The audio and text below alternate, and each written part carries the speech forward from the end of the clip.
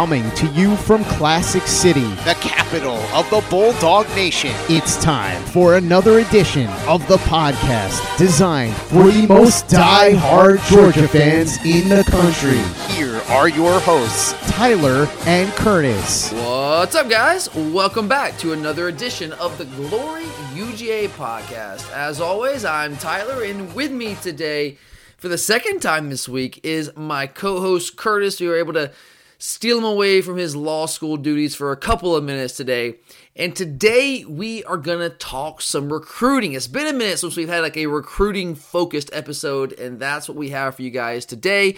With the February signing period now less than 2 weeks away, we are getting closer and closer to putting a bow on this 2020 class, and we are already full steam ahead with the 2021 class, landing a huge commitment for that cycle earlier this week, which we will definitely cover here in just a second. So there are a multitude of developments to discuss with both of these classes, the 2020 and 2021 class, and we will get into all of that in just a minute or two. But first, I do want to again sincerely thank all of you who have given the show a 5-star rating on Apple Podcasts in the past week or so. And we want to especially thank all of you who have taken the time to leave some very kind reviews, including JDog777, I think Low 1188, Silver Britches 88, I'm going to butcher this name, but G. Balde, and Tampa Dog. We really do, all of you guys, whether it's you've left a rating or a review, we really do appreciate all of the support that you guys have given us here. And we want you to know you are genuinely helping us out because we are back to 5-star status on Apple Podcasts. After a few kind of random 1-star reviews, which is okay. Everyone's got their own opinion. That's fine. But we really appreciate all of you that do enjoy the show and have let us know that on Apple Podcast. Because getting back to 5-star status, that's all because of you guys. So thank you for that. And if you haven't put a rating in on Apple Podcasts yet, no worries. I know, trust me, I know life is crazy and y'all have a million different things going on like we all do. But if you do happen to get a quick second to throw in a rating and or a review, that would be incredible. And we do thank you in advance for that. All right, Kurt, let's start with what I'd say is probably almost certainly the biggest news of the week to this point. Things can happen. Things keep flying at us at a record pace, it seems like, over the past month or so. But to this point, I think the biggest news of the week would certainly be the commitment of the number 1 ranked quarterback from the 2021 class, consensus 5-star prospect, Brock Vandagriff, from Prince Avenue Christian here, not too far from Athens. Now, he initially, and most of you guys know this, but just for those who might not be as familiar with it, Vandagriff initially committed to Oklahoma back in June of 2019, so this past summer. And we recruited him heavily back then. It was down to us in Oklahoma. He ends up going to Oklahoma, obviously, with the track record that they have with producing high-level quarterbacks, putting them high in the NFL draft. So that made sense. But since that point, he has decommitted. He reopened his recruitment on the first day of the new year. It was actually in New Orleans when I saw that, and there was more than one fist pump when I saw that news. And then fast forward 20 days to Wednesday of this week, and boom, he commits to the G's. So Curtis, let me ask you pretty simply here, man. How big of a recruiting win was this for Kirby Smart and company to be able to keep Brock Vandagriff at home? I think it's a huge win. I think the biggest thing about it is I think he's the type person with the personality and everything he is that not only is he a great talent that's good to do some big things for us, I think that I'll get into it in a little bit, but just the fact that you've got your quarterback now and you can build your class where one of the things that hurt a little bit with Carson Beck is where he was located. It was hard for him to kind of really get in touch with people. Just a lot of the things about being a hometown guy, you can start pitching that hometown feel like Jake did with a lot of the people around him. And I think that's what Vandagriff has. I think it's very attractive. And one thing that's been mentioned a lot is like, say we get some big time receivers or anything, like any athlete really to come visit the campus, the kid can make the 10-minute drive, come out there, throw with them, show his arm off and be like, hey, you're going to play with me. And I think that it's just a huge piece of the puzzle to have him in building this next great class of Kirby Smart. Oh, no doubt. Absolutely about it. That's a fantastic point. I feel the exact same way. And just to speak on giving you evidence of him just being able to come up to Athens whenever he wants, come over to the campus. You're exactly right. He visited this past weekend on his own without his family to meet Coach Monken and kind of get a feel for the campus.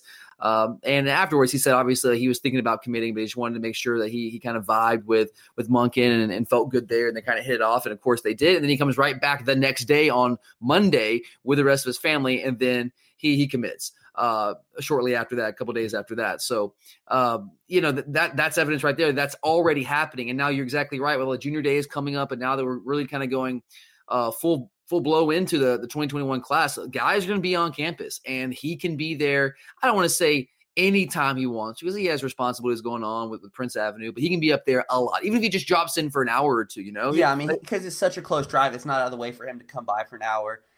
He could still get his workout in, but up there. Yeah, and the way these official visits work, and even the unofficial visits, they're very detail oriented. There's an agenda, there's an itinerary for what these guys are doing. So like their day is pretty full a lot of the time. So he can just come up to campus for an hour or two, and then maybe have a little downtime, talk to these guys, and just start building relationships. And you're right, Kurt, that is so huge in building another elite class. And you can't overstate how important it is to get these quarterbacks, especially a high-level quarterback like Vandagriff, committed early and to be the centerpiece of that class and kind of be the piece that kind of attracts other high-level prospects to campus. I mean, you really can't overstate that kind of stuff. Clemson, we saw that with a guy they got this year. It's one of the reasons they were able to. And obviously, Clemson's just rolling, but that certainly helps to have a high-level quarterback that people know. And you kind of just build around that. So I love that fact. And here's what I would say to this, because there were some questions like, man, there's not any class separation between him and Carson Beck. Do we really want to bring in another high-level guy like this and potentially run off Carson Beck? I guess my response to that, Kurt, would be, like, you just got to bring in the best talent, right? Well, and here's my thing. Not only that, but a lot of people are talking about Gunnar Stockton. But the thing is, like, you can't plan for the future because what happens if you don't go all out for him? You miss out on him, and then you miss out on Stockton. All of a sudden, you're not you don't have a lot of studs. And then the thing is with Beck too, I mean, the thing is all bets are off when it comes time, more than likely not this season, but in the 2021 season, when Vandagriff's a freshman, because more than likely Newman, if I had to guess, just off the top of my head, will probably be the quarterback next year. So coming in that next season, it's an open game. Yeah, Beck will have a season ahead of him under the system, but Vandagriff's going to be able to visit a lot, sit in on meetings, so it's not like he's going to not know the offense. And I think that's one of the biggest things is class separation at that point doesn't matter as much because it's not like where Jake was the established quarterback and Justin or someone was trying to come in there and compete with him. There's no established quarterback when that time comes. Absolutely. That's a great point. I imagine, I mean, we'll see, but I imagine if it doesn't conflict with Prince Avenue's spring practice dates, he'll be up here a number of spring practices, like you said, sitting in on meetings, looking at film, that kind of stuff, watching practice, getting a feel for things. So no, he's not going to be a member of the team, but I think you're right. He will be around more than your typical quarterback would be and be able to pick up things because he's just so close. I mean, you might as well say he lives in Athens. He actually might live in Athens. I don't know exactly where he lives. He claims Athens as his home. So I mean, he might live in the Epps Bridge area, which technically still is the city of Athens, but like a Coney County over there. But it's he's still, regardless, is very, very close.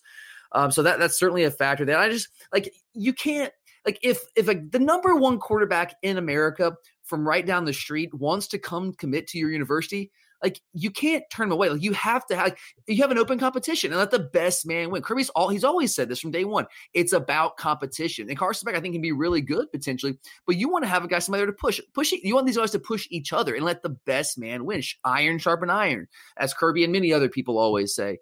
But you've got if he wants to come here, of course you take him. And I know some people were upset because there is a segment out there that might have preferred Caleb Williams from Washington D.C., a guy that we were recruiting really heavily, especially after Vandagriff committed to Oklahoma. And he's a high level quarterback too. He's the number 2 quarterback in the country. A little bit more of a dual threat guy, although Vandagriff is certainly athletic in his own right.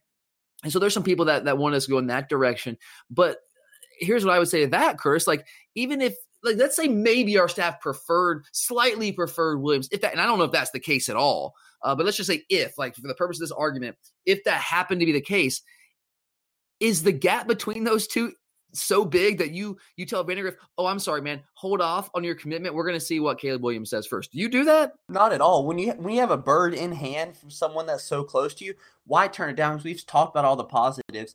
And I still think Vandegrift's, and it's not like and the thing is, like, it's not like we're settling either. Like, you're taking a 5-star quarterback. Yeah, he's so good. And one of the he's top actually two rated higher quarterbacks than in the Williams right nation. now. Yeah, absolutely. Exactly. And I mean, and Williams, you don't know where to go. Everyone thought it was a foregone conclusion to commit to LSU. Then all of a sudden Brady leaves, and now it's kind of taking a step back. Like, his commitment timetable is nowhere near what it is with Vandegrift. And the thing and I think that helps us in the fact too, because now Vandegrift's going to go ahead and get started on recruiting, where other teams are still trying to land their quarterback. It's hard to build, wide receivers and running back pieces when you don't have the main puzzle piece in your quarterback in place. Where now we have that, then we can move on to the skill players and show them what we have. Yeah, you're absolutely right. And I do want to quickly go back before we move on, go back to a guy you mentioned a few minutes ago, Gunnar Stockton. I think a lot of people listening probably know who he is, and they have heard that name. But if in case you haven't, Gunnar Stockton is he's probably going to be the number one quarterback in the 2022 class. So he's a rising junior right now, not a rising senior.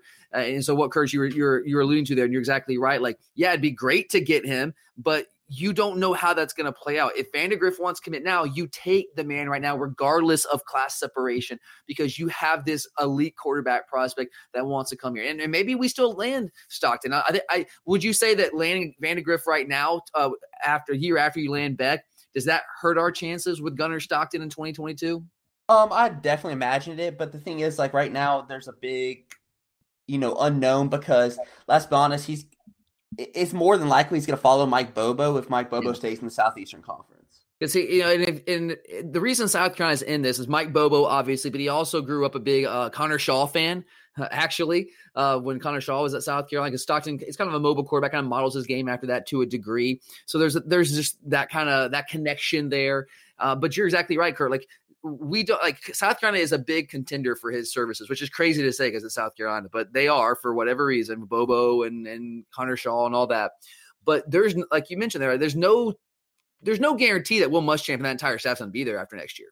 There's no guarantee. No, there's absolutely no guarantee. But the thing is, like we all say, when you got a bird in the hand, do you want to take any chance? And in my opinion, I think Vandegrift is someone that has the skill set that could actually lead us to a national championship, because there's certain parts about his game where I actually think that he's better suited for the college game than, say, what Jake Fromm was.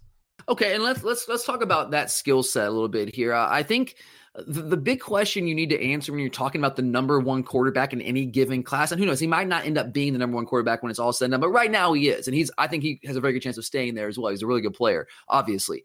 But the big question you have to answer, I think, is how does he compare to the best quarterbacks in college football, like recently in recent past, that are leading their team to national titles? Because let's be real, fair or not, that's the expectation for quarterbacks that are that highly rated. You expect them to come in, start right away, and lead your team to championships. So, Curtis, I know this is a projection for sure, and it's really tough to say without actually seeing him on the field at the college level.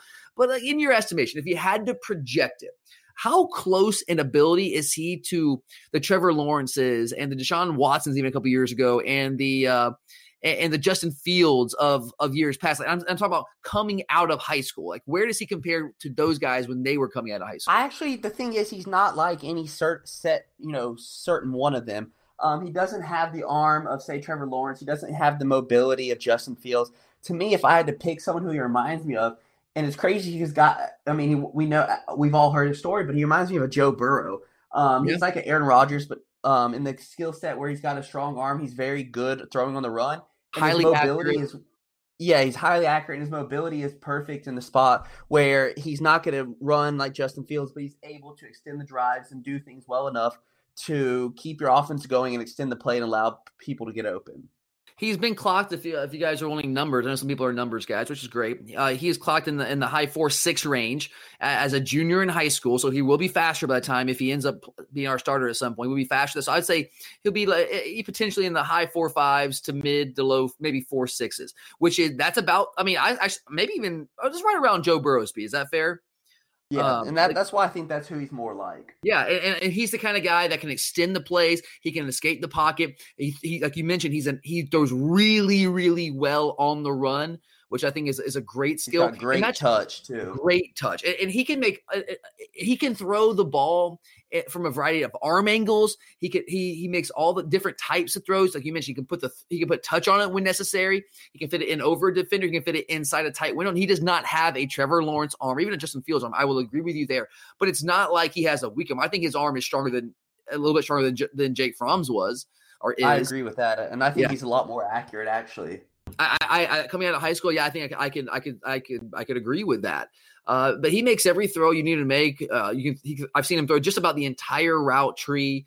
Again, like I said, throw different arm angles, all those kind of things. And you still can run some quarterback run game. You can run some quarterback draw. The guy ran for over 1,000 yards his sophomore year. He just got injured. And like he said, if you watch his interview that Rivals posted, where he talked about where Monken doesn't want him to run as much and take the hits, but that they will use his mobility. And that's what I say. Like he may do a few quarterback keepers, but a lot of his thing is going to be moving him in the pocket, trying to, escape pressures and things like that. And you just teach guys, and if you use them, and you can use them in the run game, just not consistent. He could actually be like a Connor Shaw. Right. You just essentially don't, I think a better version of Connor Shaw, but yes, that kind of mobility. I noticed what you're talking about. But like you don't necessarily build an offense around his ability to run, but you can utilize it as a weapon in your offense at times. It's going to be there if it comes. Yeah, and you just teach him how to get down, which, college quarterbacks are getting more proficient at that by the year. Burrow was actually really good at that. I know we keep talking about him there. But yeah, I've seen him make all the throws on the route tree. You mentioned the injury. Yeah, he essentially played all of his junior season this past year on a broken femur. He played 8. He not only played 8 games this year. But even with coming back from a broken femur, broken leg, he was still mobile and able to run. And when you watch his junior tape and you see him being able to move that well in factoring in the injury, you start to think about what he's going to look like this coming year when he's fully recovered from that injury. He doesn't have to worry about that at all. This guy's absolutely a great athlete and can just he's the kind of guy that we're moving towards in college football, right? Guy, and look at not just Joe Burrow, but even Trevor Lawrence. Go back to the semifinal game against Ohio State. His legs, he did more with his legs to win that game than he did with his arm.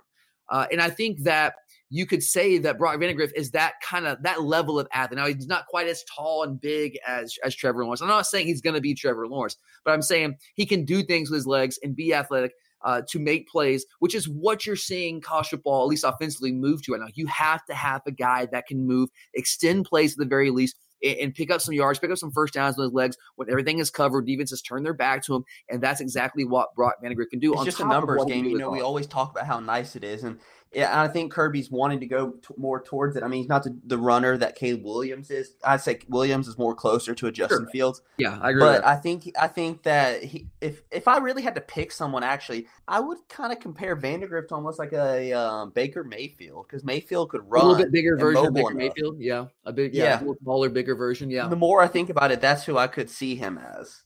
Yeah, because right now Vandagriff's about 6'2" and a half, right around 200 pounds.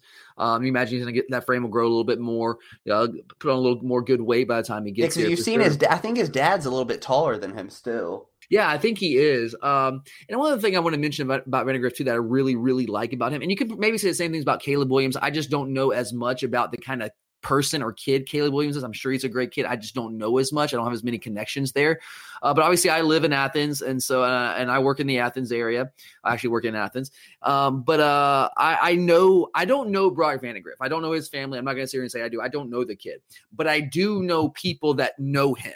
And everyone, and I know some adults that know him, and I actually know some peers his age that know him. And every time I've ever asked them about him, every time his name's ever come up, I've never heard anything but glowing things about Brock Vandagriff, about the kind of kid he is, about the kind of competitor he is, the work ethic he has.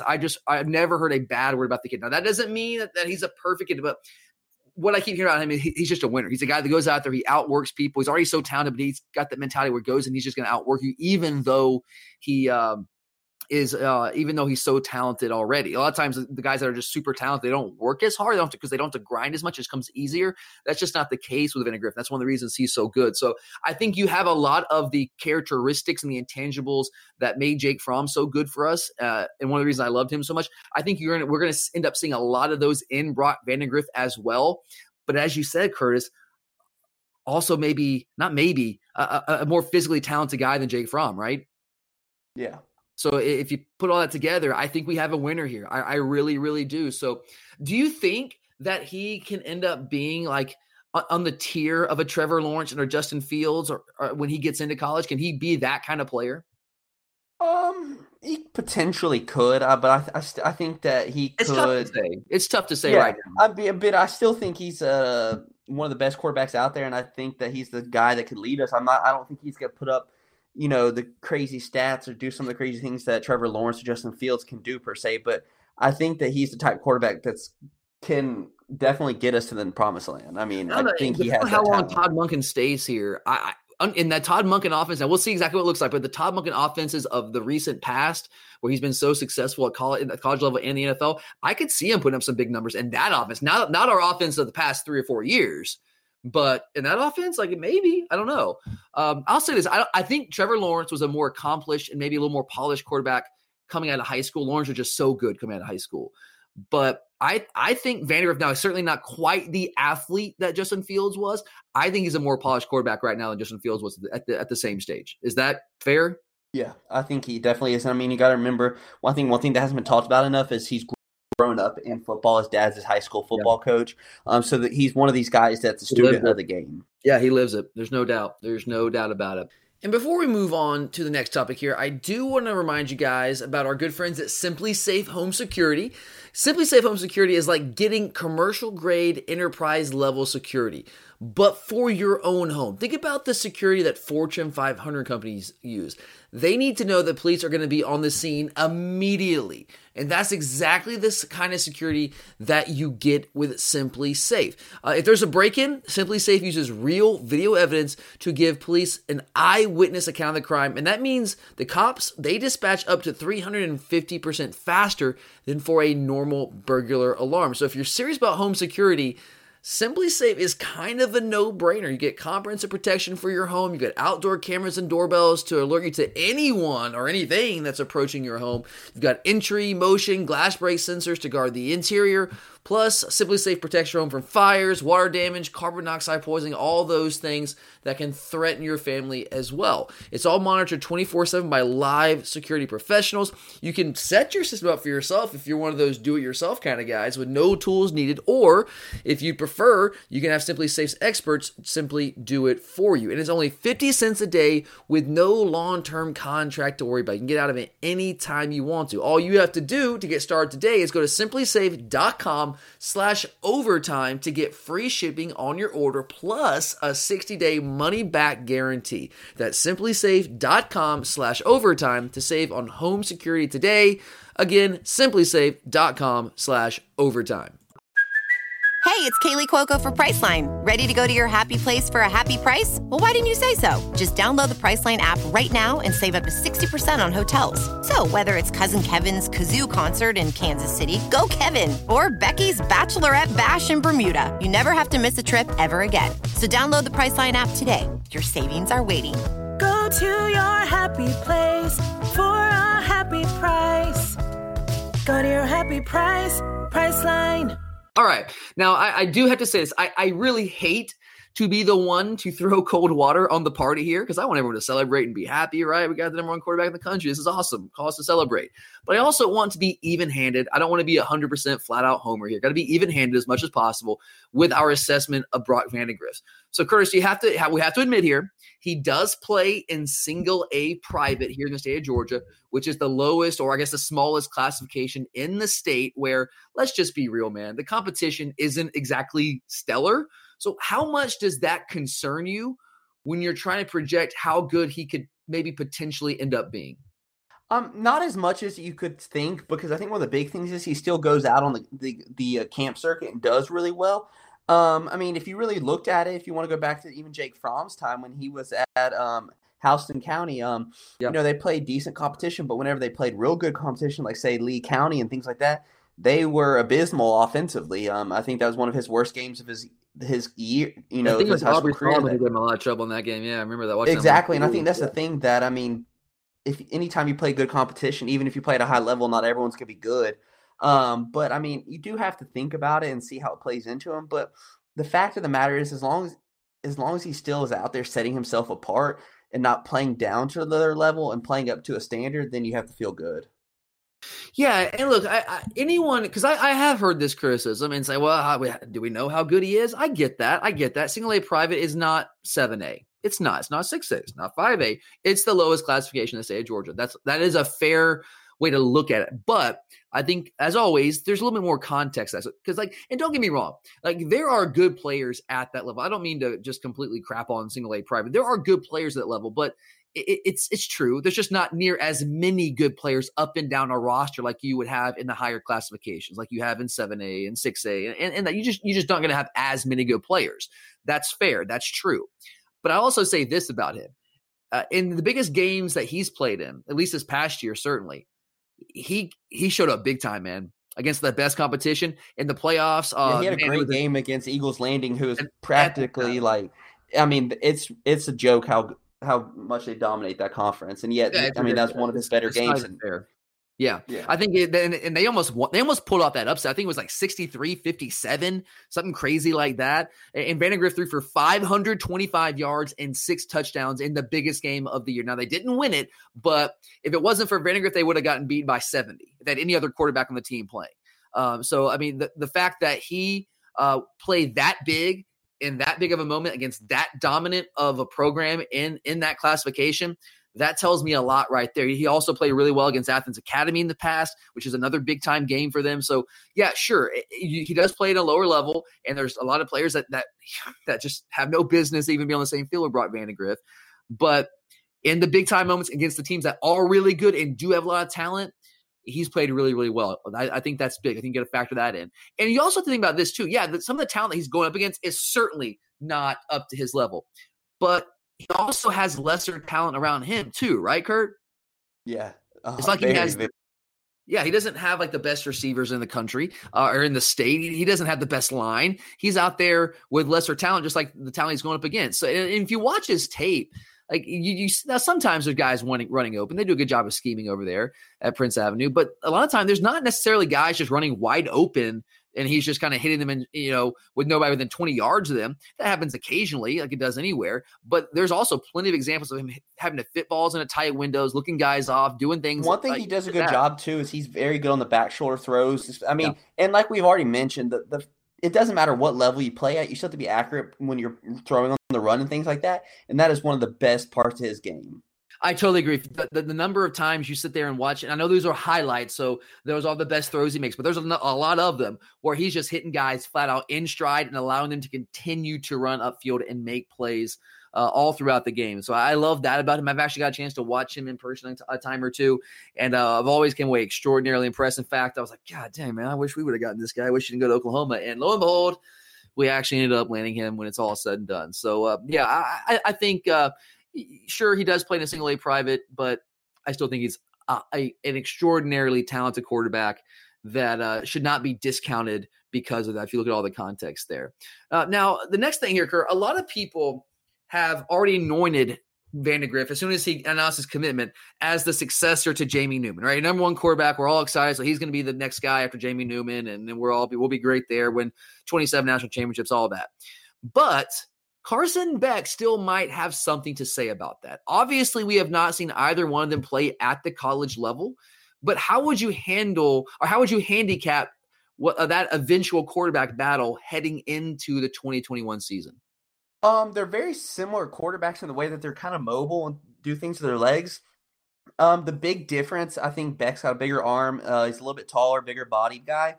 But at this point in time, where they are in their careers, I would definitely be Vandegrift. Better on his techniques, his form, and his accuracy. And I think that's the difference in the two at this point in time. Yeah, I think he's more polished right now. I do everything I said about the intangibles of Brock Vandegrift. Again, I don't know Carson Beck as much. I don't know anyone who knows Carson Beck, but everything I've heard about him, everything I've read about him, it's glowing stuff as well. It's him being a winner. If you look at his profile where he comes in as a sophomore and starts the last couple games of the year, takes over a team. I think they had either one game or no games at that point. He reels off, I think, 4 out of the last 5 games. He reels off victories in those games. He comes in, takes over a program that had done essentially nothing for many, many years at Mandarin in Jacksonville as a junior, and takes them to a state title and played huge in the playoffs. Just went on a tear. And then this year he lost a lot of talent offensively, struggled to start the year. But then he really came back, showed some mental fortitude, and had a huge end of the year. So this guy is a winner too. So I think he's going to be a heck of a competition. I think Vandegrift's going to be outstanding, but I think Beck has a chance to be really, really good as well. Beck's a little taller, a little thinner, a little bit of a different frame. But you're right, Beck can also move as well. I would say Vandegrift might be maybe a little bit more of a better athlete, but there's not much separation there because Beck can also move as well. But I do think Vandegrift is going to have played a little bit more by the time he comes out of high school and is going to be maybe a little bit more polished, I would say, coming out. But I'm not sure there's a massive gap there. I don't. I think both guys are really talented, and I think it's going to be a heck of a competition. I guess if I had to handicap it, God, it's so far away. Guy's still in high school, still a junior in high school technically right now. But I might lean a little bit towards Vandegrift right now because he's going to have a little more experience as a quarterback, a little bit more polished, all those things. But it would certainly not surprise me come 2021 that Carson Beck wins that job. It wouldn't shock me at all. But it'll be a great competition there. I think they'll certainly push each other, and we'll have a lot of fun watching how that plays out. But all right, let's move on to some other recruiting developments. I've thought about the quarterback position, but there's other things going on as well. On Monday, we officially offered a guy that a lot of you might not have ever heard of. He's a 2020 North Murray athlete. His name's Ladd McConkey. We offered him just a few short weeks here before signing day. He projects as a wide receiver at the next level. Curtis, here's the thing. We currently have 21 committed prospects. We have 19 that have already signed with one of those being kicker Jared Zirkle, who's I haven't heard this confirmed, but it's likely going to end up being a blue shirt candidate. That's the word. So that brings the number down to 18 that are either currently committed or are already signed. And two of those are unsigned prospects.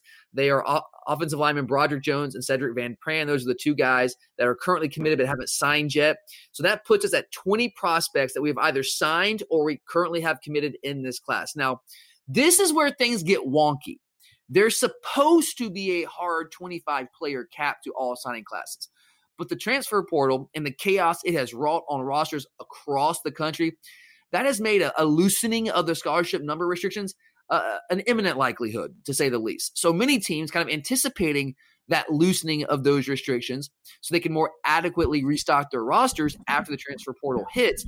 They're pushing right up to, and in some cases beyond, that 25 scholarship limit.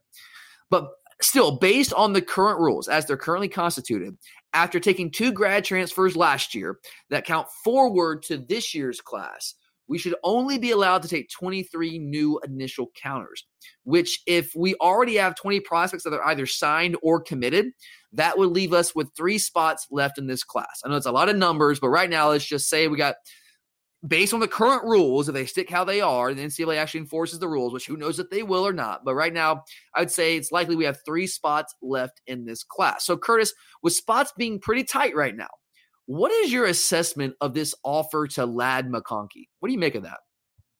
To me, I think it's a Monken offer. I think he sees that we need, people that can get open and get in space. And I think this guy kind of fits that role. He runs. I mean, he could use some help on polishing his route running, but you can't deny this guy's explosiveness. And he's got a dynamic size.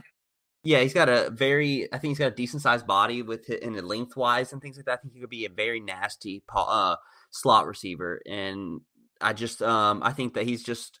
Do you think he's worth an offer? I think it helps that we were one of the first offers, or the big time offers. But you're noticing he's starting to get a lot of attention from especially the Southeastern Conference. Yeah, for a while it was teams like Army and teams in the group of 5. Yeah, if you looked at his stuff, I mean, we were in contact with him and things, but the only schools that really offered, like you said, were Army and things like that. But I thought it was interesting that once Monken comes in, immediately, I believe he visited this past weekend. But all of a sudden there was offer on the table. So I think that his game film was there that we liked. Yeah, I love this guy. I really do.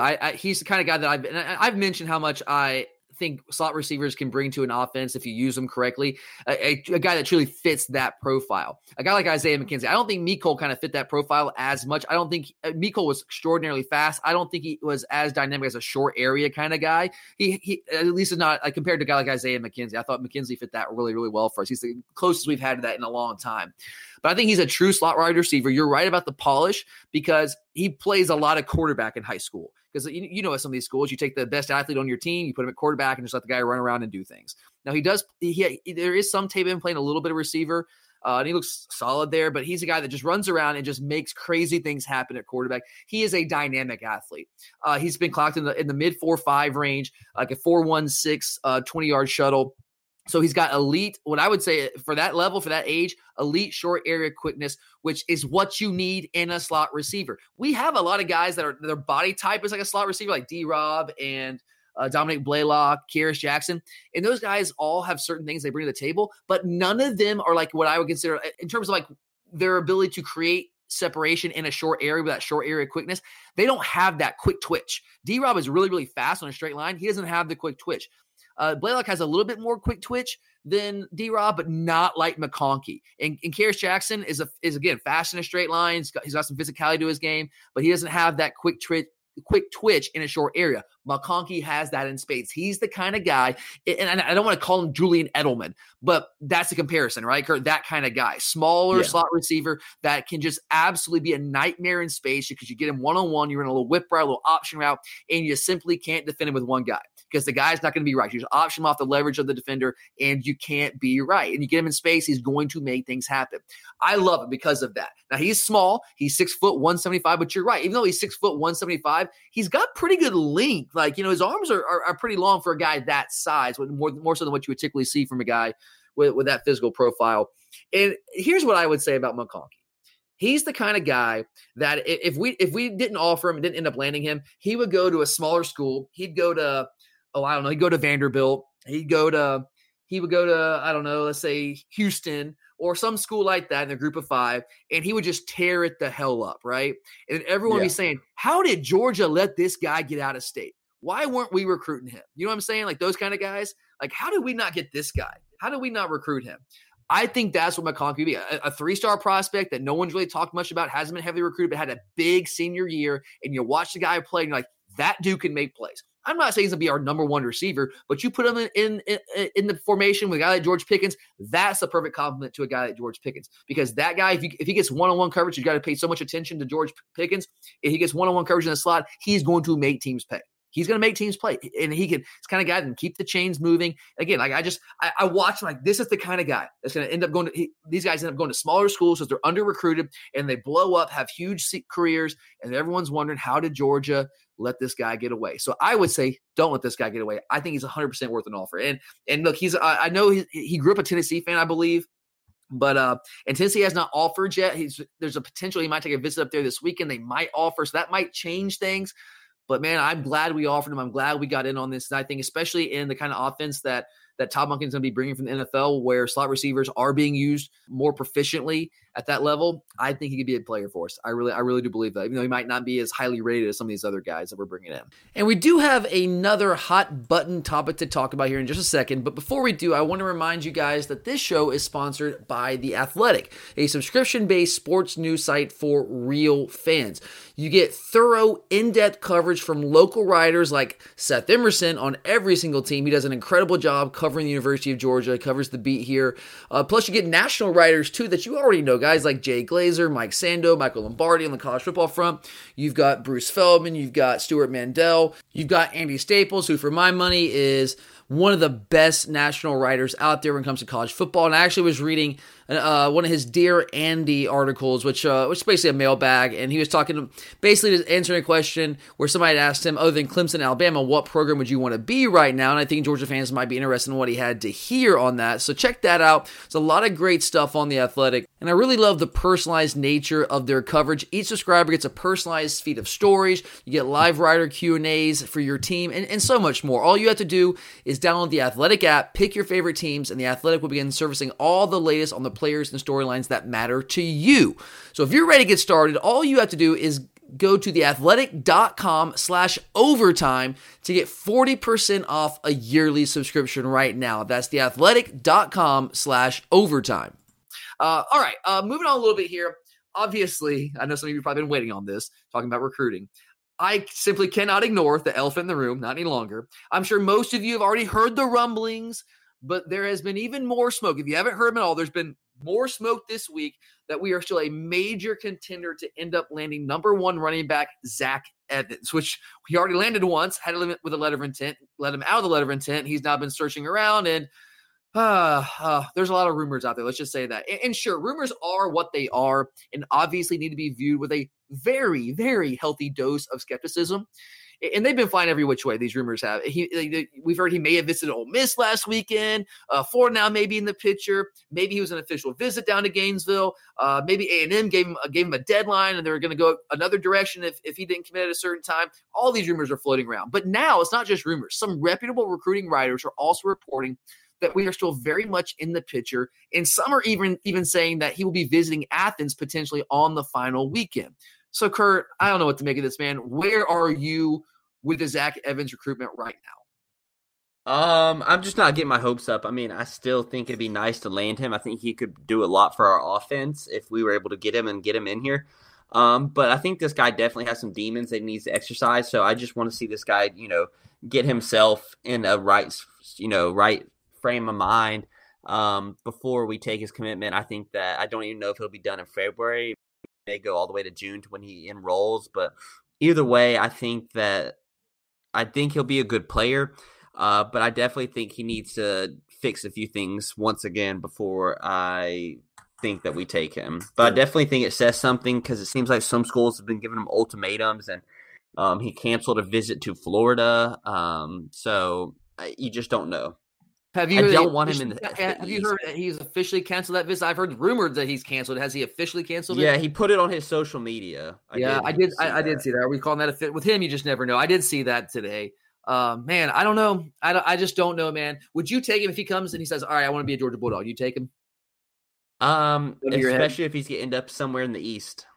I take him. I still take him because like I've said all along, worst case scenario, even if he's a problem when he comes in here, you just kick him off the team. He's gone. All right, I know you waste a spot. I get that, and scholarships are valuable, but you kick him off the team and you go from there. But I think this is a guy, and I've said this before, I don't know if he's a bad kid. Like I hate that term. Like I think kids are victims of we're all a product of the circumstances in which we grow up and our experiences. And this kid's had a tough background from all accounts, and he's got and he's got a lot of people in his entourage, I think. And look, these are rumors. I don't know this for sure, but there have been some Texas A&M beat writers that cover recruiting for them that have said that he's got some baggage with some of the people around him, a brother, and all that kind of stuff.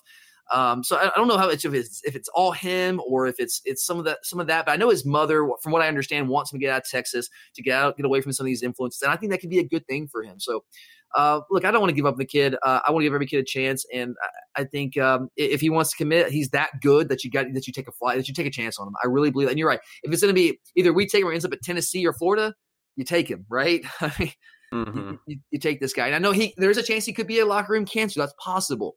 But I think that's a chance you're willing to take with a lot of the support we have around with guys like Jonas Jennings, all those kind of guys, Brian Gann. I think those guys can certainly be a positive. Fernando Velasco, those kind of guys that have done a really good job of being there for a lot of our players. And Kirby does a really good job of that kind of stuff as well. So, yeah, I don't know. If you had to handicap it, like, do you think we end up with him when it's all said? And this is probably not going to be even set on signing day because I don't think he can sign. I'm pretty sure he cannot sign another letter of intent. I know he can't sign with another team. He might be able to sign another one with us. I don't know about that, but we're probably I think one day we'll just wake up and he'll make an announcement, but we won't know for sure if he actually is going to go through that until he arrives in June, right? Yeah.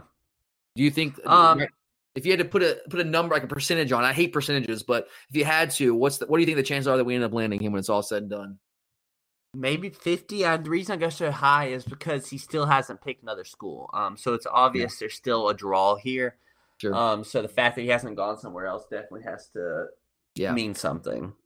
Yeah, I totally agree with that. So I think 50%. Yeah, I think 50-50 because it's hard to go much higher than 50-50 with how this is played out and how it's moved in so many different directions.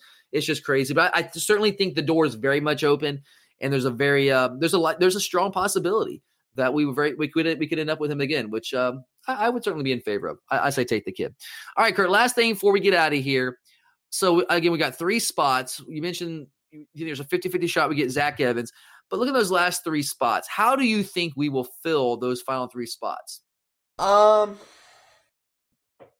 really don't know. You haven't heard a lot on the defensive side of the ball, so I'm very confused unless they want to keep it open to see if someone transfers after spring ball or something. Yeah. But I really it looks like we're looking for another playmaker and definitely a running back. But outside that, I don't know where else we go. Yeah, I think we want to bring in another DB if you look at some of the offers we've thrown out the past couple weeks. Ennis Rakestraw is a guy we threw out an offer to a couple weeks ago, and there's a lot of teams that are going to him right now. I think Alabama's after him, Texas is after him. So he's kind of like McConkey's blown up of late. I don't know how close we are to landing him, but I know we're going after him. A name that's popped up recently is Charles Bell VI out of Texas. Another guy that's going to project, I think, is more of a safety, but somewhere in the defensive backfield more than likely. Kind of an athlete, but I think he projects in the secondary. So I think we're trying to fill one of those spots with a DB. I don't know who it's going to end up being, but because the information has been kind of tight there. But I think it's probably going to be a DB there. I think we're going to take another running back. Would you agree with that? Yeah, definitely. If it's not Zach Evans, Dajan Edwards from Colquitt County. Yeah, I think one of those 2 guys probably ends up with one of those scholarships. And then I think if McConkey wants in, I think McConkey's that guy. And if McConkey doesn't want in, then I think we'll probably take the best available prospect, whoever it is out there. But yes, if I had to handicap it right now, a couple weeks from signing day, I would say a DB, maybe Rakestraw, maybe Charles Bell, a running back, Zach Evans or Dajan Edwards from Colquitt County, and then McConkey or best available prospect. So we'll see who that ends up being. We'll certainly have you guys covered. We'll cover that more in depth as we get a little closer to signing day. But kind of want to give you guys an update on where things stand with some of these big-time prospects as we try to close out the 2020 class and head into the 2021 class with the major commitment of 5-star quarterback, number 1 quarterback in the country, Brock Vandagriff. So thanks for listening, guys. We really do appreciate it. Again, if you get a chance, we would greatly, greatly appreciate it if you would rate and review the show on Apple Podcasts if you have not done so already. And a huge, huge thank you again for everyone who's already done that. We love you guys. We really do appreciate that. It sincerely helps us out. But for Curtis, I'm Tyler. Thanks for listening. And as always, go Dogs.